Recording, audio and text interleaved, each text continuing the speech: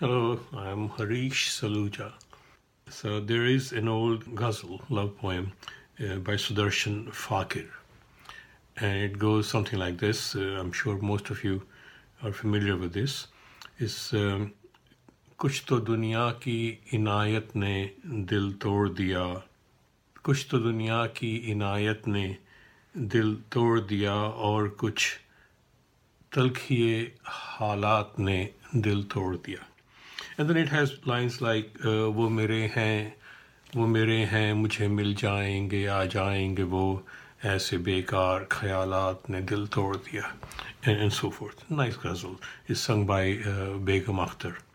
And then it has a couplet, a sher, 2 lines, which are kind of weird.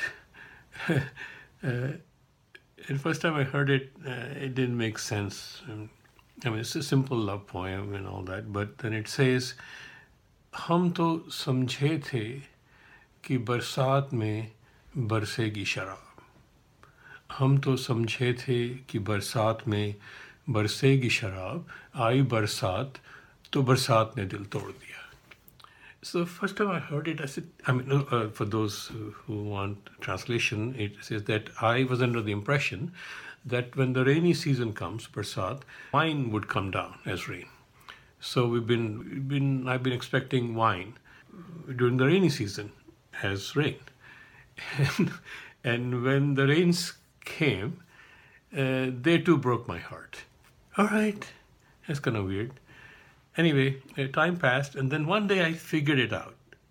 You see, we often raise our expectations and make perhaps have absurd hopes. Huge success will come, and fame and fortune, or whatever we all are waiting for, love or anything else. And sometimes it's fantastic. And so when it does not come, it disappoints us anyhow. But to start with, it was absurd, and we knew it was absurd. And yet we go and build these dreams, absurd dreams, and then we complain or are sad and disappointed that it didn't happen. Anyways, it's interesting. So this is a long time ago, and I was in Chandigarh. Those days we used to buy albums, vinyls, albums, and so forth. Old stores used to have booths where you could take an album and go to a little booth and put on headphones or not, and then listen to a few cuts on the record, and then decide which records you wanted to buy. That started changing over time with CDs came and so forth. Anyway, I went to this store. Every time I would go to India, I would buy a bunch of records so I can listen to them and then play them on my radio program, which I had for more than 40 years with Dr. Vijay Bal on the radio station here. Anyway, so here I was in Chandigarh, and I went to buy some records. I was going to buy a dozen or more records and so forth. So I go to this store in whichever sector in Chandigarh, and they didn't have the booths anymore. It had changed. And all the records were lined up on the wall behind the counter. And at the counter, there was a young guy wearing jeans and T-shirt and some absurd message in the T-shirt, and very hip young kid. And he was attending to some of the customers, and they were buying stupid stuff, like many of the popular Punjabi songs, all Punjabi songs which have hoy, hoy, hoy, hoy in it and all that. And he knew all about it, So he's young, he knows these things, So I waited and I waited. The trouble is, I want to go through the albums and touch them and pull them out and read it, and I know what I want and so forth. So in between, he looks at me and says, "Uncle, what do you need?" I said, "It's okay, I'm just looking, but I can't see really because they are all lined up, I can't see the face of the albums." And then in between, he comes to me, he says, "Tell me what you want." And I said, "Look, I don't think you would know what I want.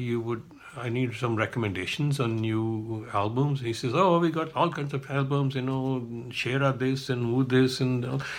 So I kept quiet, and then, it comes back again. I was getting very irritated, I said, "I wish I could go and go in there." He said, "Sir, that's not allowed." So, "Well, you tell me what you want."